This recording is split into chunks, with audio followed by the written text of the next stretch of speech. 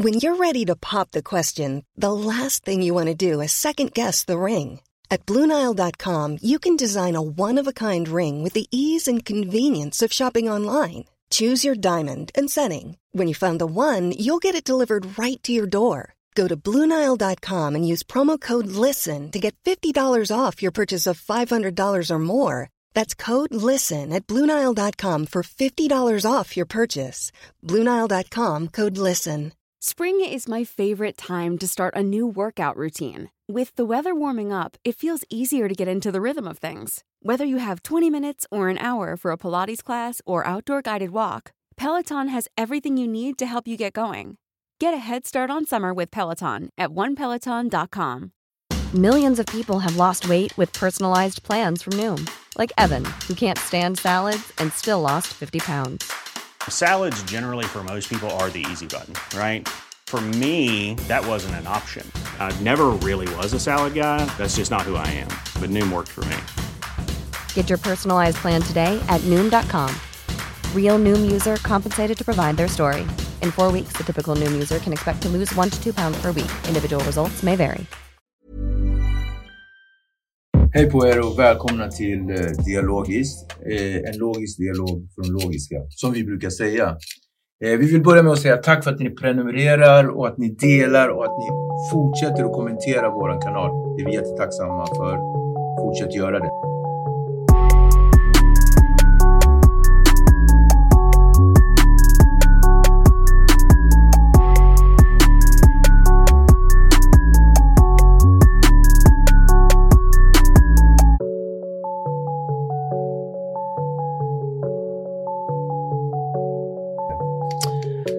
Sådär ja, kvällens gäst är en wonder child som det heter, ett underbarn.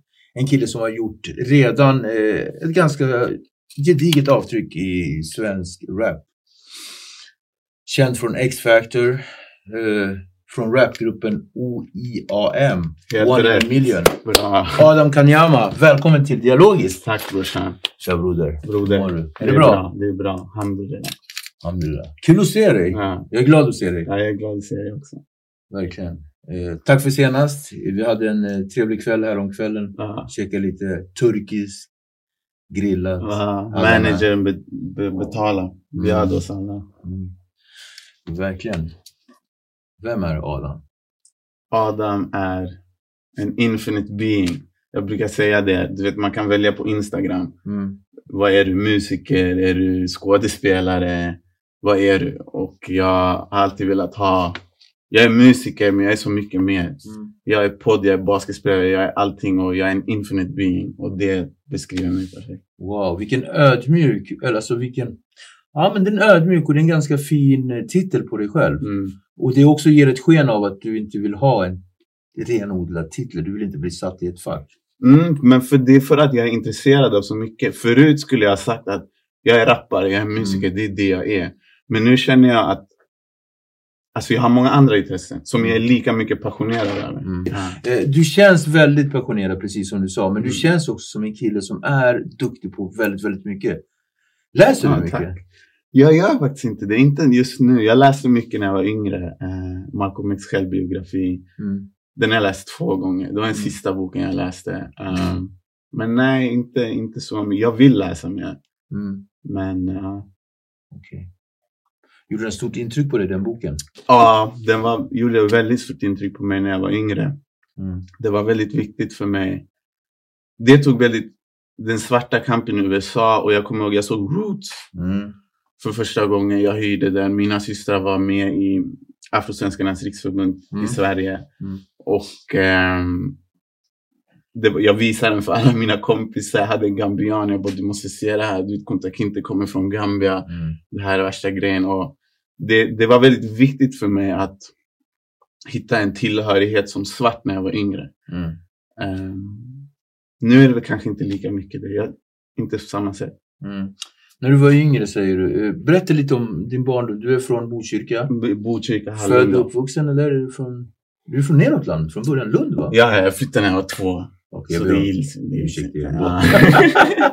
Ja, men det är inte okej att säga att man är skåning om man typ knappt är skåning. Ja, exakt. Okay. Men jag har flyttat till Hallunda. Och det är mycket en grej som har blivit så här. Alltså när jag började rappa när jag var 15. Jag kommer ihåg, det var ändå så här, Hallunda är ganska medelklass. Det Aki sa till exempel att, eller Blen sa att hon träffade mig. Hon sa till mig, hon bara, Hallunda är den bortglömda stationen i norra Botkyrka. Det är Fittja, Alby och Norsborg. Men varför känns Hallunda som det? Ja, men för det är finare liksom. Ja. Det är finare och det är inte lika... Det är finare, förstår du? Det är hyresrätter och... nej, det är bostadsrätter och andra är hyresrätter. Och det är radhus också där bak, va? Ja, det är radhus i hela Botkyrka på vissa ställen. Men så jag är uppvuxen där och jag är uppvuxen på gränsen till Norsborg, förstår du? Så, men jag är... Ja, exakt. Och det var mycket så här, när jag började rappa så var det mycket, jag började hänga i Norsborg mycket och det blev nästan sån här grej att alltså när jag skulle gå ut med min karriär så var det så här att jag var från Norsborg, förstår du? Och det skulle vara ändå så här, okej, Latin Kings hade visat Fittja, Alby och nu skulle jag liksom visa att vi var tuffa. Även om det inte medvetet var det, så var det, du vet, någonstans där bak i huvudet att vi ville visa att här är det knas, förstår du? Och sen var det så här, och det kändes så här naturligt, man var ung, du vet, men sen var det så här, varje gång jag gick hem på kvällarna så kändes det som att jag gick tillbaka till Hallunda, förstår du? Så det kändes så här, med tiden, det där började äta på mig, jag kände mig falsk, förstår du? Och att rappare claimar en hood som de inte är ifrån är vanligt. Alltså Prodigy har gjort det till exempel i Mobb Deep, alltså många svenska rappare som man ser att man förskönar lite mer för dramatisk effekt, förstår du? Och ja, så är det. Och nu säger jag inte det längre. Jag kommer ihåg, jag var så stressad över det. Jag bara, shit, jag kan inte det. Och du vet, folk var också så här, ja, är han från Norsborg? Vilken skola gick han i? Vi har aldrig sett han här i centrum, förstår du? Och du vet, jag var alltid nöjd för det. Och det var så här, ja, du vet, fattar du? Jag fattar precis. Jag måste ta dig tillbaka. Tack så mycket för att dela med dig. Jag måste ta dig tillbaka till det här du säger att någonstans så ville du bära ansvaret för din community. För de fattiga och utsatta. Har du alltid varit den killen? För det känns igen, du kommer från en akademikerfamilj. Och det känns som, rätta mig om jag har fel, som att det har varit någon form av underliggande eller kanske överliggande press på att du liksom ska lyckas med det du gör och att du liksom har ett ansvar i allt du gör. Vilket är både bra, men det kan också ge en negativ effekt. Alltså det kan ge en motsatt effekt, att det kan liksom sätta press på ett barn. Alltså jag fattar absolut. Och min pappa är ju han är från Tanzania, han är utbildad tanzan. Och jag tror många han tar väldigt hårt på utbildning, även om det inte har gynnat han som det kanske hade skulle så. Alltså invandrare är hårda mot sina barn, för det blir så här som inte svenskar är, de kanske är mer för att de vill att det ska gå bra. De vill inte vara en stereotyp av en svart man eller vad det än är, förstår du? Så från min pappa har han det, men jag tror alla vill att ha den här pressen på sina barn på något sätt. Precis. Men jag tror att inte från mammas sida. Och grejen var också, du vet, jag började med musiken så tidigt. Jag var ju framgångsrik redan som 15-åring. Jag gjorde det mesta, så det var aldrig... Förstår du? Jag förstår. Och vi ska gå in på det här, din karriär när du var 15 redan. Men om vi stannar kvar i barndomen, hur var du som grabb? Hur var du liksom så här? Man hör ju redan tendenser till att vara en kille som är relativt utåtriktad. Passionerad som du säger. Också kan jag känna, ganska hungrig på livet grabb. Hur var det att växa upp i Botkyrka på, vad är det, slutet på 90-talet? Alltså jag växte ju upp, när man är liten så är ju gården är ju allt man vet. Man har inte varit i centrum. Man har inte sett, så det var bra. Vi hade det inte alltså svårt ekonomiskt, eller kanske med men lägre medelklass kan man säga, förstår du? Och jag kommer ihåg att vi var jag tyckte det var mycket syrianer och det var mycket så jag önskar mitt hår var rakt ut, för jag hade inte kontakt med många svarta alls. Och sen så du fick en så här identitet och så lite så här, du vet, ja, det kändes jobbigt. att vara annorlunda liksom. Så det var det. Och sen börjar man då... Annorlunda på vilket sätt? Annorlunda på det sättet att du är mörkhyad? Alltså, ja, men mörkhyad, svart, och det var så här, du vet, blattar är mer öppet rasistiskt än svenska. Svenska smyger med det lite sådär kanske, men du vet, de kallar Mugabe, du vet så här, alltså du vet själv. Ja, men Mugabe till vilken svart som helst, och jag inte lika mycket som andra utstår liksom. Men det var jobbigt när jag var liten. För, och så. Och sen tror jag när jag blev lite äldre och började spela basket. Jag hade spelat fotboll väldigt länge. Och jag var alltid väldigt mycket så här. Jag har alltid varit jag har alltid gillat underhålla, gillat att stå i centrum. Men paradoxalt jag har alltid velat vara alla till lags. Jag har blivit väldigt stressad om någon inte tycker om mig. Jag har inte fattat det. Jag har fattat varför tycker inte någon om det. Det stressar mig liksom. Utan du vet, det kan vara vad med vänster att göra. Men jag har verkligen varit folk till lags hela mitt liv. Och jag tror det kommer nu. Jag fick den insikten. Det kommer liksom från min farsa. Och nu vill inte jag göra det. För jag tänkte så här. Men min farsa var väldigt sträng. Och han hade väldigt höga krav. Och det var därifrån någonstans. Jag kände typ att. Alltså, du vet, jag kände typ att jag har varit honom till lags för mycket. Ja. Jag har alltid varit den i familjen som har försvarat honom. När han har gjort som han är, förstår du.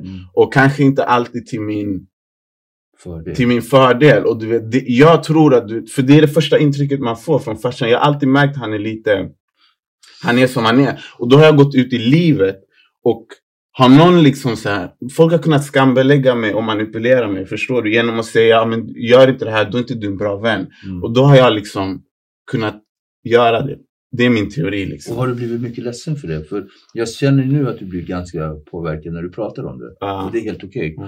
Men det jag menar, vad gjorde du av den sorgen? Vad gjorde du av den sorgen? Hur hanterade du sorgen? Förstod du min fråga lite? Alltså jag hanterar det genom att fortsätta vara folk till lags liksom. Sen till slut kom någon. Ibland gick det ju väldigt långt. Till exempel när jag gick i 6:an. Då umgicks jag en kompis. Och han hade gått igenom mycket. Du vet, jag försöker bara förklara att det ligger nog bakomliggande. Han hade förlorat sin mamma vid väldigt ung ålder. Och det kan ha med det att göra. Men han var väldigt mycket så här. Han kunde liksom få mig att göra vad han ville. Och du vet, om han sa hämta det där. Jag kunde gå och göra det. Och du vet, jag kunde göra det. Och det var okej. Jag var inte okej med det. Men du vet, jag gick med på det. Och så folk började fatta det i skolan. Liksom. Det var vi två liksom. Och jag blev typ som hans boy liksom. Som hans. Och folk började kalla mig hund i skolan. Och skälla för mig. Du gör allting som han säger. Och den där tiden var väldigt jobbig för mig. Då var det så här, varje dag det var en period i 6:an, 5:an. Och då var det så här verkligen, varje dag var som ett helvete. Okej, jag brukade göra hans läxor, du vet. Och det var inte om honom så mycket som vän. Ja, det kan man säga också, förstår du. Men sen samtidigt ville jag inte göra någonting. Så kunde han skambelägga mig. Och jag vill inte vara ett offer, förstår du. Men det ligger ju hos honom. Exakt. Det är klart det blir så. Exakt. Jag hade inte behövt reagera på det sättet. Men fast ändå när man är när man är liten och liten, absolut. När man är liten och du vet barn är ju som de är.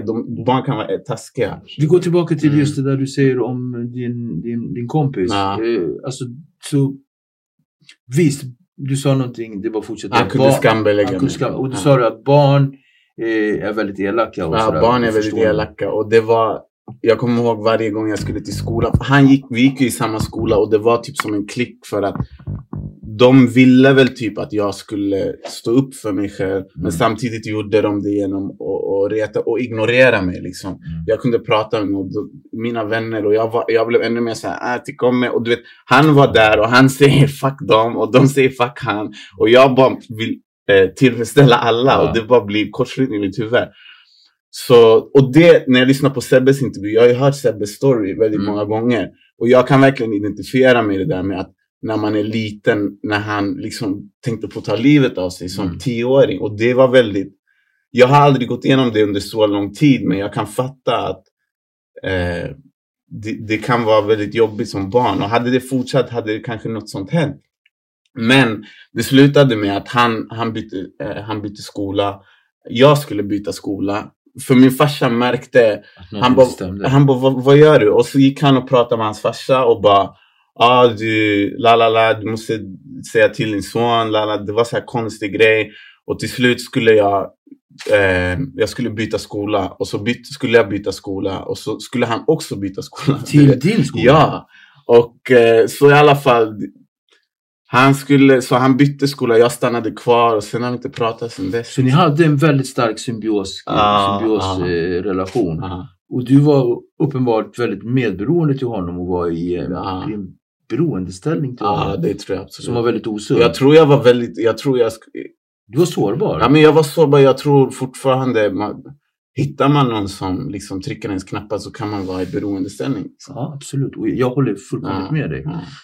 Det jag hör någonstans, rätta mig om jag har fel, det är att du har någonstans det här som man kallar inom 12-stegsrörelsen beroendesjukdomen. Det där dysfunktionella. Exakt. Och jag tänker att vi ska gå in lite, tack för att du delar med dig av dem. Otroligt fint av dig. Det är vackert att våga vara sårbar. Men dina föräldrar, din mamma och din pappa, deras relation mot dig, eller deras relation tillsammans med dig i den, hur var den? För jag hör ju att din pappa är väldigt omhändertagande på sitt afrikanska vis, som man som svensk då kanske inte förstår riktigt. Man tycker att det är så kantigt och kallt och strikt. Exakt. Men vi som är från Afrika, så jag fattar ju. Hur var din mamma? Min mamma jobbade mycket, du vet. Min pappa han är utbildad, och han kom till Sverige och tog sin PhD. Han tog den innan min mamma, och sen kom vi till Sverige. Och min pappa, han var en typ hemmapappa. Och och jag tror inte han var lycklig som det heller, men ja. Så han liksom lagade mat, han tog hand om oss, men han sökte ju jobb och försökte få jobb, och han fick en jobb. Han var ju utbildad, och han hade stolthet också. Och du vet, man kunde säga varför ska stadsplanerare. Svårt. Ja, PhD och allt det. Och exakt, jag vet. Och jag tror också, du vet, någonstans är man uppvuxen i pre-kolonial Östafrika, så är det liksom den här prestige. Han har alltid sett upp lite till britter och så här. Jag vet inte, men så när han kom hit så blev det inte riktigt så. Och jag tror absolut han inte fick jobb på grund av rasism, och jag tror också att det har med att han inte ville lära sig språket, du vet, bra, du vet. För han har fortfarande, du vet, det är många som har bott här skitlänge som har jättedålig svenska. Men jag kan också känna så här, okej, vi fattar, man kan jättebra engelska, och du vet, jag fattar på ett sätt, så det är svårt att säga vad det är. Så han var ju mer hemma liksom. Mamma jobbade. Och när det här hände med den här killen, så vi hade ju, han bara, alltså typ så här, lämna min son i fred, typ sådär. För han märkte ju att jag lyssnade inte på min farsa heller, för du vet, alltså jag tror att jag gick till den som han var inte tillräckligt bra på att skambelägga mig. Typ. Min kompis var bättre. Eller han kanske inte var tillräckligt närvarande. Fast han ändå var där. Så kan det också. Så kan det ju vara. Ja, men såklart det. Ja, men och mamma borta liksom så här. En ensam kille. Men någonting händer när din polare flyttar bort, hör jag nu. Och du blir typ räddad ifrån. Ja, jag blir räddad. Ja. Men det är inte ett hållbart, det är inte ett långsiktig lösning. Nej, för att du har fortfarande den här dysfunktionella beroendeställning till en person som skulle kunna visa dig inom parentes vänskap. Ja. För det här är ju inte riktigt vänskap. Hur kommer musiken in i bilden? Ditt första musikminne då? Spice Girls, Backstreet Boys, det var min mer. Jag ville vara som Backstreet Boys. Mina äldre systrar lyssnade på Spice Girls. Så jag tyckte ju om den. Den första låten jag gillade var, du vet, den här Backstreet Bags, alright. Och den är ju, jag gillade den mest. Och jag fattade ju varför. Hela den där, det är ju samplat från Dr. Dre-låt. Ja. Och nu i efterhand fattar jag varför jag gillar Backstreet Boys. Det var hiphop. Att det var hiphop det handlade om. Men du är ju en wonder child. Alltså, jag var det. På ett sätt var jag det. För du vet, ibland nu när det är så svårt att säga wonder child. Och jag har inte känt det. Men du vet, vissa grejer jag gör. Alltså under den här release. Jag har släppt singeln nu, Ditt Face. Ja. Och Grattis till släppet förresten. Och under den här release-grejen så... vi alla Wonder Child, brorsan. Alltså kom igen, brorsan. Jag var ung, jag var bra på att rappa. Jag visste mycket om... Alltså jag kom från en utbildad bakgrund, så jag kunde ändå lite om politik till skillnad. Så det var det som var coolt. Visst, jag var bra på engelska. Jag såg väldigt ung ut. Så det var så här... jag var väldigt gullig, så det var, du vet, det bidrog till effekten. Mycket saker som bidrog. Exakt. Men vi får inte sticka under stol med att du faktiskt var på en annan nivå än många fler i din ålder. Ja. Och då blir man, jag ber om ursäkt så jag säger Wonder Child, underbart. För det kan också bli att den blir så här som att man är någon form av så här annorlunda än alla andra på något flummigt sätt. Nej, men du stod igenom som 15-åring va? I X-Factor? Var du 15 på X-Factor? Jag var 16. Du var 16. Så 15 år gammal, så du hade redan börjat hålla på musik och rappa. Och jag måste bara säga Säg till mig, jag ber dig. Du vet, jag efter han flyttade skola så var det så här, jag var kvar och jag stötte inte på någon som var lika manipulativ eller lika skadad, förstår du? Jag har fortfarande inte gjort det tills idag, och du vet, jag tror inte han skulle varit det i ung ålder, men du vet, barn som sagt, man har inte spärrarna liksom. Men jag träffade inte det, och under den tiden hade jag börjat spela basket, och jag hade spelat fotboll innan det, och jag blev väldigt passionerad över basket. Jag ville verkligen bli basketstjärna. Det var grej, men jag var aldrig bra, och det var också den här mentaliteten. Alltså varje gång jag fick bollen så passade jag passade alltid, jag vågade aldrig gå mot korgen eller någonting. Och det var alltid så här, jag hade det så här, men alla måste röra bollen. Om jag gör det som du. Nej, exakt. Men jag kommer till det. Och det är inte jag, eller hur? För det kommer. Och jag fick någon inte så här. Så jag spelade basket länge. Och många visste så här. Adam var den här killen som... Han är först i hallen. Han tränar. Och det är det jag inte... Nu har jag börjat spela basket. Jag tänker inte vara den som satsar och tränar. Och inte kommer någon vart. Fattar du? Och det var det jag var då. För min mentalitet var så här... Jag var alltid rädd, förstår du? Jag var alltid rädd att spela med de bästa. Jag ville köra. Så i alla fall, så jag var ingen på planen, förstår du? Jag var ingen på planen. Och sen när jag hittade rappen, det blev så här, shit, jag ser bara några ord, jag vill inte göra någonting, och jag är värsta grejen. Och mitt ego nu får blomstra upp. Alla den här killen som bara har varit alla till lags. Plötsligt jag ser värsta grejerna. Ska få ta för sig. Ja, ska få ta för sig. Och det var som en revansch. Ja, det var som en revansch. Men grejen var också nu... Blev det fel, eller? Det blev fel, för det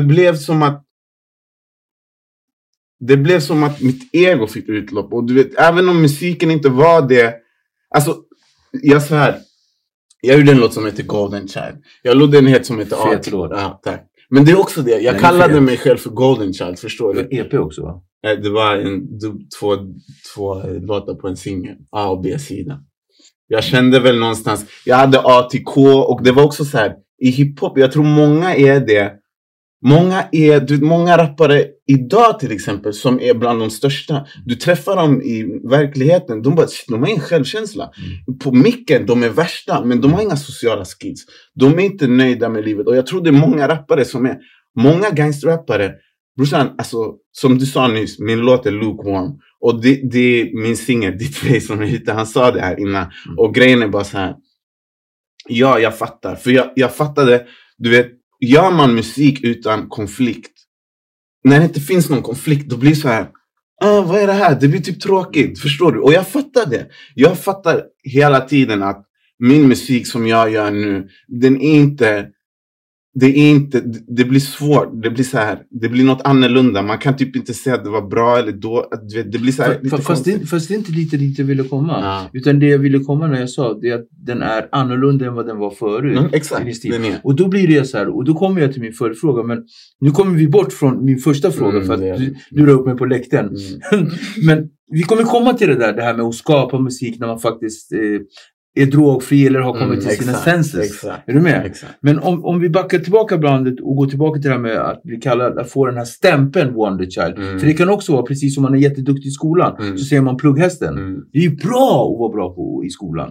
Det är bra att vara något underbarn som kan skapa extraordinär musik och konst eller whatever. Det är bra, men det kan också vara på en ung kille i 14-15 års ålder som en stämpel där man liksom inte passar in med de andra. Och då blir det så här, du hamnar i X-Factor. Och du pratar om det här, nu har jag liksom fått hela bilden till det jag ville fråga. Och du, på basketplan så var det en kille som ville dela mer av alla. Och så plötsligt upptäckte du rappen och märkte att... Och nu alla i basketvärlden respekterar mig också. Och nu är du plötsligt jättebra på det du gör på rappa. Och så kommer du till X-Factor. Och så hamnar du tillsammans i en läge där man ska tävla. Och man säger att du har hybris. Vad hände? Det var, alltså brorsan, jag var naiv. Det är en bra fråga. För jag var naiv. Och jag visste inte hur. Nu vet jag. Alltså du vet, låt oss sitta och spela. Går jag på en intervju med någonting, du vet, jag kunde bara så här. Folk kan få det och du vet, de klipper på tv. De klipper hur de vill. Och vet man inte om det, du gör bort det. Och för mig, de måste hitta en vinkel, förstår du. Malcolm, han var... den som beckna och kriminella som blev... Jag såg det där klippet, du vet när, vad heter det, du, Malcolm blir liksom, alltså när han, vad heter Ison, kör och liksom man ser inte vem man pratar till, så att det är verkligen vinklat. Och han var smart, Malcolm, också, för han körde på den där grejen, du vet, de vill ha en story och jag skulle bli den lilla dryga killen och de klippte fel, de klippte äckligt. Och jag skulle inte varit med exakt, du vet, från första början, men du vet. Och plus jag kom från, du vet så här, alltså jag kom ju från en conscious bakgrund och folk hade ju redan sagt till mig, nej, jag tycker inte du ska göra det, men jag är så här, jag är ung, jag är 15, jag gör den här, jag pratar om the white man hit dit, men jag vill, du vet, fan, jag har ett ego också, förstår du, så jag gjorde det där och men du släpper det där. Vadå? Du släpper det där med, vad heter det, med X-Factor, du går vidare för det och du går in i battle rap. Jag har aldrig varit med battle rap. Du har alltid varit med i battle rap. Men jag har ju... Alltså jag är sån här orten battle rappare. Okay. Vet du, för det roliga är, jag har ju slutat knarka nu.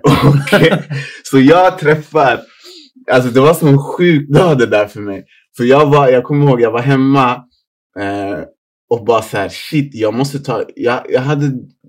Det var några dagar efter jag hade problem. Jag gick på 4 olika antidepp. Jag var tvungen att jag måste ta livet av mig. Så jag gick ut i skogen och så bangade jag typ. Och så kom jag tillbaka och så hade jag några kronor över till en öl. Så det räckte till en öl. Så jag går till centrum, dricker en öl. Och så ringer någon polares polare som man har känt i de drogerna som svarar. Och vad heter det? Och bara, men kom hit typ så här. Och så jag bara, finns det ladd typ så här? De bara, nej jag vet inte. Så jag åker dit av någon anledning. Och så sitter jag där och dricker. Hon har öl, just det. Så hon har öl, så jag behöver inte ha den här noja. Du vet, jag är så här. Och jag sitter där och bara, du vet, jag skulle nyss ta livet av. Men bara, det kan ju vara så. Jag bara, det är bara... what to do liksom. Och jag bara och så bara, men har någon ladd så han bara, och jag har inga pengar. Och du vet, shuno är i alla fall, hon bara, men rök joint så här, du vet, det är bra. Och jag hade större rökat för flera år sedan, för varje gång jag rökte så bara, nej, från Hallunda, alla kommer få veta att jag är fraud, inte är från Orså. Du vet, sådana här grejer, alla insecurities bara. Battle rappar du då, eller? Ja, och sen så jag sitter där och röker och bara, fan, nu är jag hög och weedet gjorde ingenting bättre. Men sen så kommer han som en så här solstråle, en polare där och kommer med ladd. Och jag bara, har du ladd? Och jag bara sitter och borstar och bara så här sitter och bara freestyle. Och så är jag inne på Instagram och så ser jag att King Size har anordnat en battle på, vad heter det? Där på slakthus. Det var där jag såg det. Exakt. Och jag kommer helt borstad och maxad. Okej, nu kopplar jag. Och bara träffar och kommer dit och träffar. Och jag anmäler mig. Jag bara, du vet, jag är kändis. Men du gjorde det bra. Ja, bror. Alltså, jag är bra, brorsan. Jag är bra på att battla. Men du vet, de här Shazam och de här, det är en annan, alltså det är en helt annan grej, brorsan. Ja, jag fattar. Förstår du? Och plus jag kommer dit. Så jag kommer dit och jag träffar Victor. Och det var alltid så när man såg Victor, du vet, med en alkoholfri öl i handen. Och man bara, respekt brorsan, respekt. Det där kommer aldrig vara jag med respekt. Jag kommer ihåg. Men vilken grej. Ja, men då har vi liksom, då har vi avklarat varför du battlade. Jag fick verkligen den känslan av att du var en battle rapper. Och om man kollar dig... Ja, men jag var maxad och trodde jag skulle kunna vinna. Jag trodde jag skulle säga, knulla din mamma, du kommer inte stanna. Och du vet, det där funkar i orten, men det funkar inte. Jag är med. Men om man googlar det eller kollar så står det liksom grejer om battle rap. Aha, okej. Så det var ju liksom, du tänkte så okej, vi såg på den där battle grejen, du har gjort det flera gånger. Men jag tror alla bra, kan du inte battle rappa, freestyle battle rappa mot dem, så är du ingen riktig rappare. Men vad säger du om den grejen då? Om de här rapparna där ute? Liksom, vilka? Alla de här där ute. Säg namn. Låt oss göra det spicy. Nej, men alla de här rapparna där ute, vilken är din favoritrappare nu? Alltså Yasin han är helt otrolig. Jag säger det, han är det bästa vi har sen Zlatan i Sverige, förstår du. Och han är, men du vet, alltså musiken är problematisk, men du vet, så det är så där brorsan, så jag tror han är talangfull, jag tror han kan göra mycket grejer, och jag har ju träffat han och så.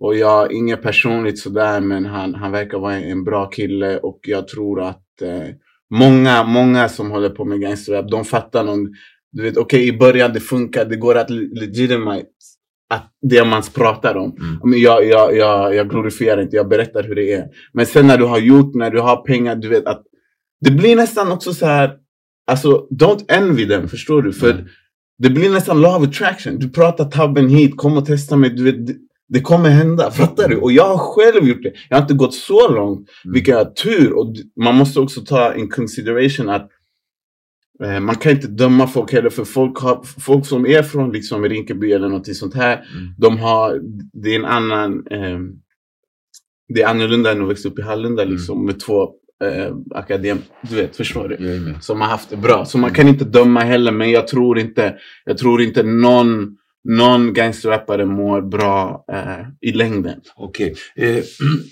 Så att det vi kan komma överens om att det finns många också som kör men som inte har det. Hata grejen. Det här gangsterrap-grejen eller gangster.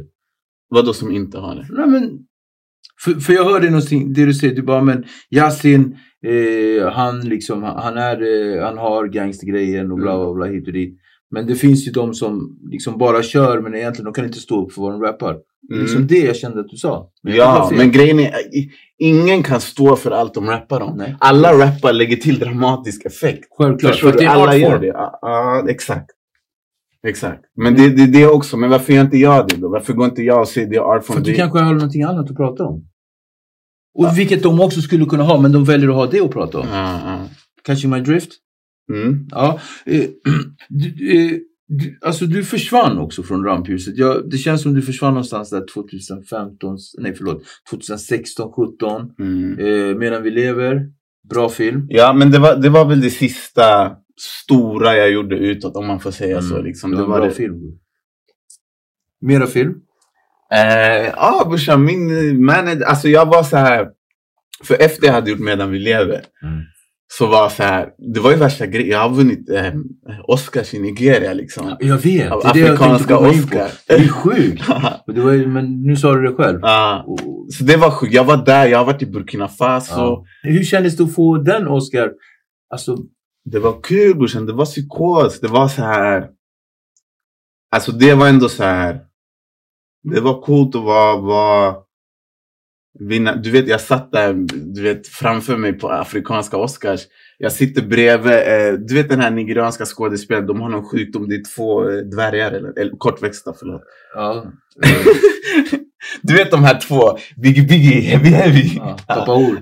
Hans polare, han har ju en sidekick. Ojure, eller vad han heter, jag vet, han heter någonting. Ojure.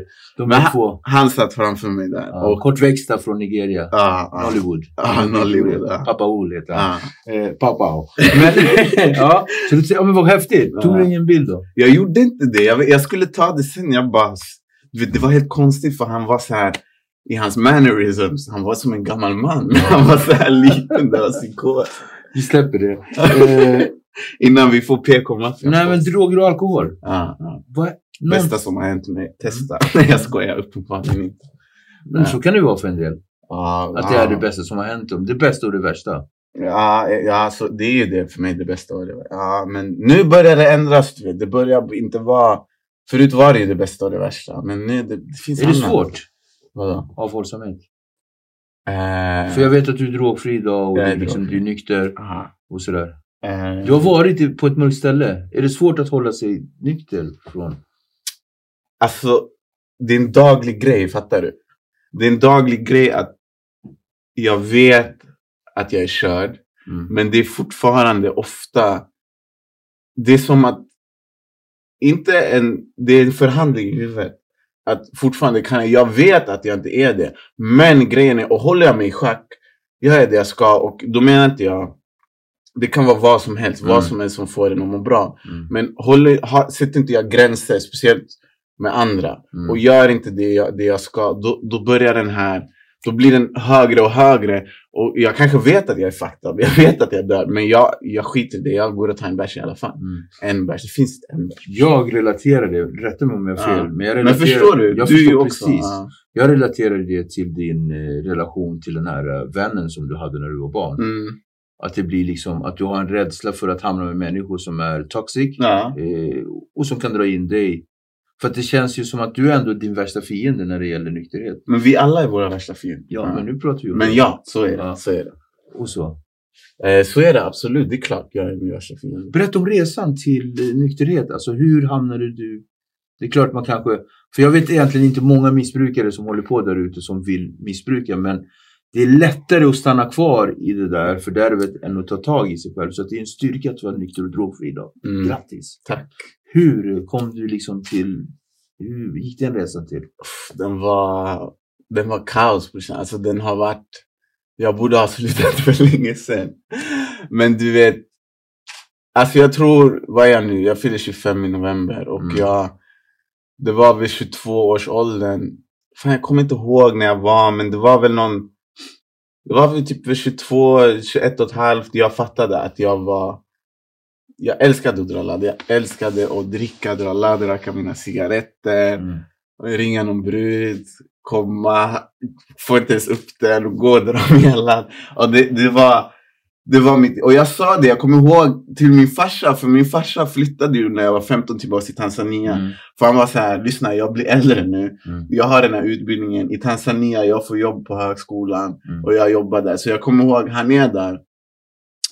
Han åker när jag är 15. Jag blir stor rappare. Jag åker till Tanzania ungefär en gång om året och är där med honom. Och allt är bra, du vet. Allt går bra. Och sen sista gången var jag kommer ihåg, jag spelade in det var mot slutet av mitt beroende. Det var mot slutet av mitt beroende. Och jag har aldrig slutat släppa musik. Förstår du? Jag har grejer som finns på Spotify som jag har tagit bort, som jag inte kan stå för. Jag har många grejer. Du har hela tiden varit aktiv. Jag har hela tiden varit aktiv. Men jag har bara gjort fel grejer. Och jag kommer ihåg, mot slutet där var ju mina bröder ODZ. Jag var ju alltid så här, alltså, och krita en 5 på Instagram. Du vet, jag bara så här, fan vad jag önskar jag kunde vara som dem. Förstår du? Jag vill också kunna knarka. Förstår du? Bara leva och vara glad. Och bara vara glad. Tror du att de är så lyckliga? Nej, jag tror inte. Jag tror ingen är det i längden. Förstår du, brorsan? Det är det jag tror. Men resan då? Hur gick den till? Ja, men poängen var där. Du vet, det var en mentalitet också. Resan var ju så här. Också livsstilen. För mot slutet av mitt beroende så gjorde jag en EP som ODZ producerade. Och jag är väldigt tacksam att de gjorde det. Men jag var alltid så här. Så den heter Light Skin God. Den var på engelska. Ja, jag vet och den skulle, och du vet, det visar också på min mentalitet liksom så här. Att jag kallade mig själv Light Skin God var lite så här. Det är roligt, eller på ett sätt det är roligt. Men det var utmanande, för jag kommer ihåg det här. Jag var på 9 med oss. Jag var helt med mitt afro. Jag vet inte varför. Ja, men det var ingen fel på det. Nej, det är inget fel på det. Men jag menar, resan så här. Resan till när man någonstans har bestämt sig för att sluta. Det är ju en egen liten resa. Sen har vi den fullkomliga resan från när man föds och faktiskt upptäcker att man har ett missbruk. Du pratar om ett första steg. Berätta lite hur du tänker. Ja, när man insåg att det var kört liksom. Och Det var väl, det var väl det nu när jag tänker, för jag har inte reflekterat över det innan. Och det jag ser den här tjejen som hon svarade. Så det var mycket så här, jag tog inte ett återfall på grund av att hon svarade. Det var en tjej som du var intresserad av. Hade inte hon svarat, så hade inte hon svarat så hade jag tagit återfall. Jag tror det 100%. Okay. Och så ringde jag det och sa det till min sponsor. Det är någon som vägleder inom 12-6-gemenskapen för att bli drogfri. Och han sa, whatever. Good works in mysterious ways. Och sen sa någon annan till mig, men du kan inte basera din nykterhet på om hon svarar eller inte. Förstår du? Nej, jag förstår. Och där var det någonsin. Och det jag menar med det, nu när jag mitt sista återfall och allt det var det som var viktigt för mig, att i 1 år hade jag varit med i CIA. Jag hade inte gjort någonting. Jag hade varit shoppingberoende och jag hade varit obsessad över den här tjejen. Så det var processdrogande för dig? Ja, det var processdrogande. Men sen efter mitt senaste återfall så hade jag varit på en ODZ-konsert och jag fattar någonstans så här, brorsan, life can't be att de rappar om att knarka och fyller annexet. Och jag känner dem sen vi var way back, du vet. Och de bara knarkar. Ja. Och du vet, jag stod upp till dem och jag fattade, det klickade någonstans här. Vet du, universum kan inte vara så här. För jag var alltid så här, jag har inget att rappa om. Vad fan ska jag rappa om? Och då var det så här. Det klickar någonstans till mig så här. Alltså life can't, det måste finnas. Även om jag inte är gangster, även om jag inte kan rappa om droger, även om jag inte, och det är också en image att vara the conscious rapper, att rappa om att systemet, allt är en konspiration. Jag rackar, det är USA, du vet, visst, men jag vill ha något jag kan ta på. Jag vill göra, inte att jag är maktlös eller något. Och det var så här, shit, jag har ingen image, vad är jag? Och då efter det återfallet började jag göra musik igen. Och därför känner jag att min nykterhet nu kanske är baserat på din musik? Nej, inte på musik, på att jag hade något att göra. Okay. Jag hade något meningsfullt att göra. Och det var, och då var det första jag gjorde låt om den här tjejen. Och det var det första, och så släppte jag. Och då började jag göra musik igen. Och inte började göra musik, jag började ta tag i mitt liv. Jag började allt. Nu söker jag gör mycket. Och då började jag fatta att, och det är det. Och min låt, Ditt face som är ute nu, jag kan höra att den är inte, alltså det är svårt, det är ingen konflikt, fattar du? Det är bara så här. Fast den låter som en konflikt. Ja, det är på vilket sätt? Ja, men alltså ditt face. Ja, men det handlar om ditt face, det är typ en. Är det ditt face i nej, det är benämningen att jag är tillbaka, att jag är i ditt face. Ja. Här kommer jag låt, som min svenska vän sa. Det är sån här kommer jag låt. Ja. Och och all min musik nu är lite så, jag har själv svårt, det känns rätt, men jag har själv svårt, och jag är alltid självkritisk för min musik. Men nu kommer vi in på musiken, tillbaks till nykterheten. Ja. Vi ska komma återigen till det här, eller nu har ju du svarat på det här med att skapa musik i nykterhet och liksom svårigheten kring det, och jag är väldigt imponerad att du klarar av att göra det nu än att du har fått din passion tillbaka. Det tycker jag, det är bless. Det är blessings till dig, verkligen. Men har du varit den som har, för när du säger det här med processdrogandet, har det varit någonting som du känner är någonting som du upptäckte efter att musikkarriären tog slut, eller är det någonting som du har gjort hela ditt liv? Det är en bra fråga, jag har inte tänkt på det. För att om jag nu, så som jag sitter här och lyssnar på dig, så känns det som att du har processdrogat i en relation, i en vänskaplig relation. Det är en processdroga. En tjej jag träffat en gång på 1 år. Fast jag pratar om din kompis när du var liten. Ja. Exakt, där har du rätt. Det blir en beroendeställning, att känna sig behövd, att känna att man liksom duger till. Ja, för jag vann ju något på basketen. Förstår du? Ja, basketen. Ja. Och du vann absolut någonting på det. Och jag gick in i det väldigt hårt också, basketen och så. Och sen, Musiken var jag ju, men det var eller kan man säga, men jag kämpar aldrig med den lika mycket. Nej, fattar precis. Inte som med basketen, det var inte den här, jag vet inte. Kan man säga att musiken är kanske det enda som du har, förlåt nu ska inte jag vara jobbig, men kan du säga att musiken är en av de sakerna som du har, som faktiskt inte är något du gör dysfunktionellt? Det är musiken. När jag började spela basketen och jag har lärt mig att inte göra det på ett så här fel sätt. Jag har podd nu. Jag söker jobb som lagarbetare. Alltså, jag säger bara, vi behöver inte... det är allt. I'm an infinite being, som jag säger. Skönt. Känner du att du är lycklig? Jag känner att jag är lycklig och jag känner att det kan bara bli bättre. För jag känner att hade jag inte gjort det så hade inte jag fortsatt. Och jag känner så med alla i nykterheten. För det var länge jag inte var lycklig i nykterheten. Jag flydde ju in i andra grejer. Vad tror du att du har flytt från? Jag har väl flytt från... Vad har du flytt från, tror du? Vad är liksom det som var så jobbigt att vara i? Alltså det är mycket. Det är den där Norsborg-grejen. Det var jobbigt för mig när jag var yngre. Men sen nu, grejen är nu, senaste återfall, då hade jag redan kommit till bukt med det. Och det kan vara liksom vad som helst. Men jag känner bara att alltså alla flyr, förstår du? Och jag, eller inte flyr, det ska jag inte säga. Men alla gör någonting avvikande. Ja, men alla gör något avvikande. Och det är jag fortfarande, du vet, jag har fortfarande, men de är mindre skadosamma. Och nu försöker jag väl... Från vad? Det vet jag inte.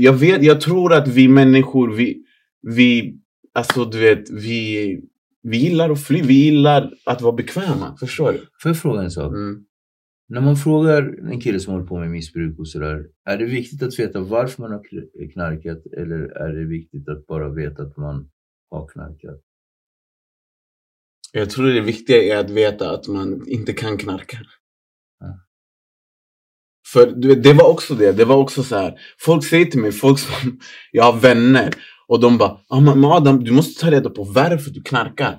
Och jag bara, bro, jag kan sitta hela livet och tänka, var det något trauma? Alltså var det min farsa? Var det min kompis? Och visst, det kanske var, alltså, jag knarkar på alla känslor. Tror du, jag knarkar för att jag vill bli väck. Jag tycker om känslan. Och min kompis sa det till mig. Jag bara, tror du Gud sitter och drar linor i himlen? Och han bara, men jag bara, eller hur tror du det är gudomligt? Och han bara, men man kanske gör det i himlen. Man kanske får göra det. Och jag bara så här, visst, det kommer så mycket skit. Men att vara laddad och maxad och full, det är fucking bra känsla. Men det håller inte och det kommer, man beter sig.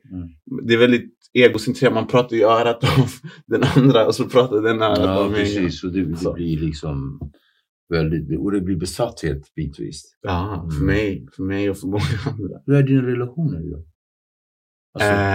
Alltså mina relationer är bra, för jag jobbar på att de ska vara bra. Jag sätter alltid mig själv först. Alltid mig själv först, men jag är också empati, för även du vet, att sätta sig själv först kan gå för långt liksom. Så jag sätter alltid mig själv. Du har en jättefin relation till din mamma. Absolut.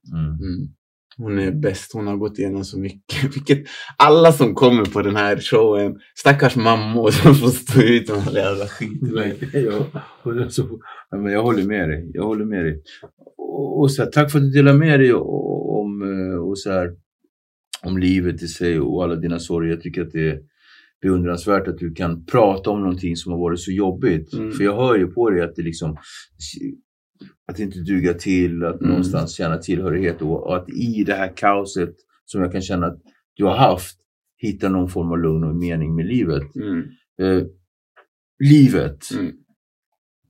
Vad är det där fram för dig i livet? Vad är det du ser där fram?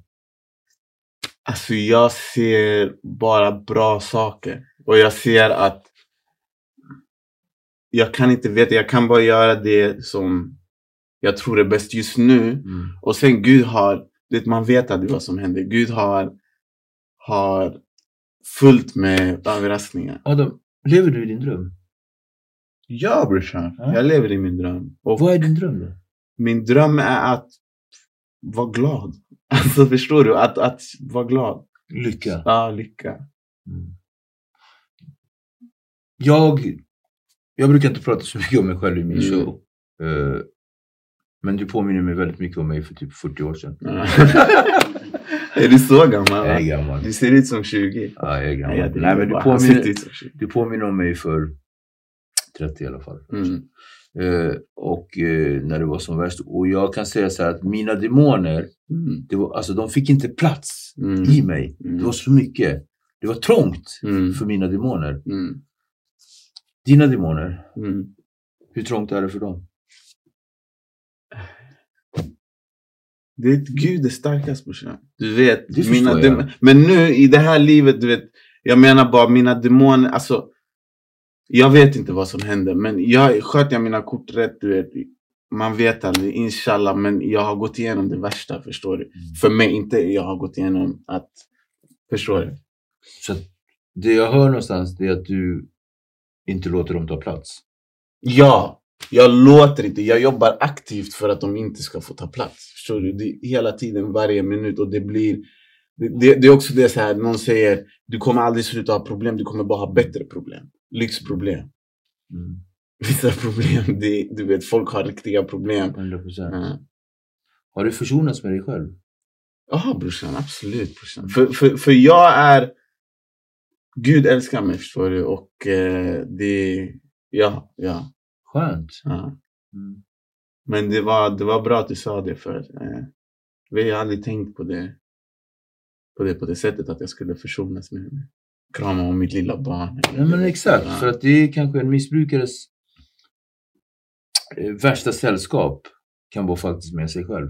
Absolut. Om man inte är i zen. Exakt. Jag känner att jag är i zen just nu och att du liksom verkligen tog mig till ett ställe där jag bitvis trivdes och kände att wow, där har man ju varit och sådär. Jag är jättetacksam att du kom. Ja, det är kul. Skitkul. Det blev jättebra det här. Tack så mycket. Tack för att du kom.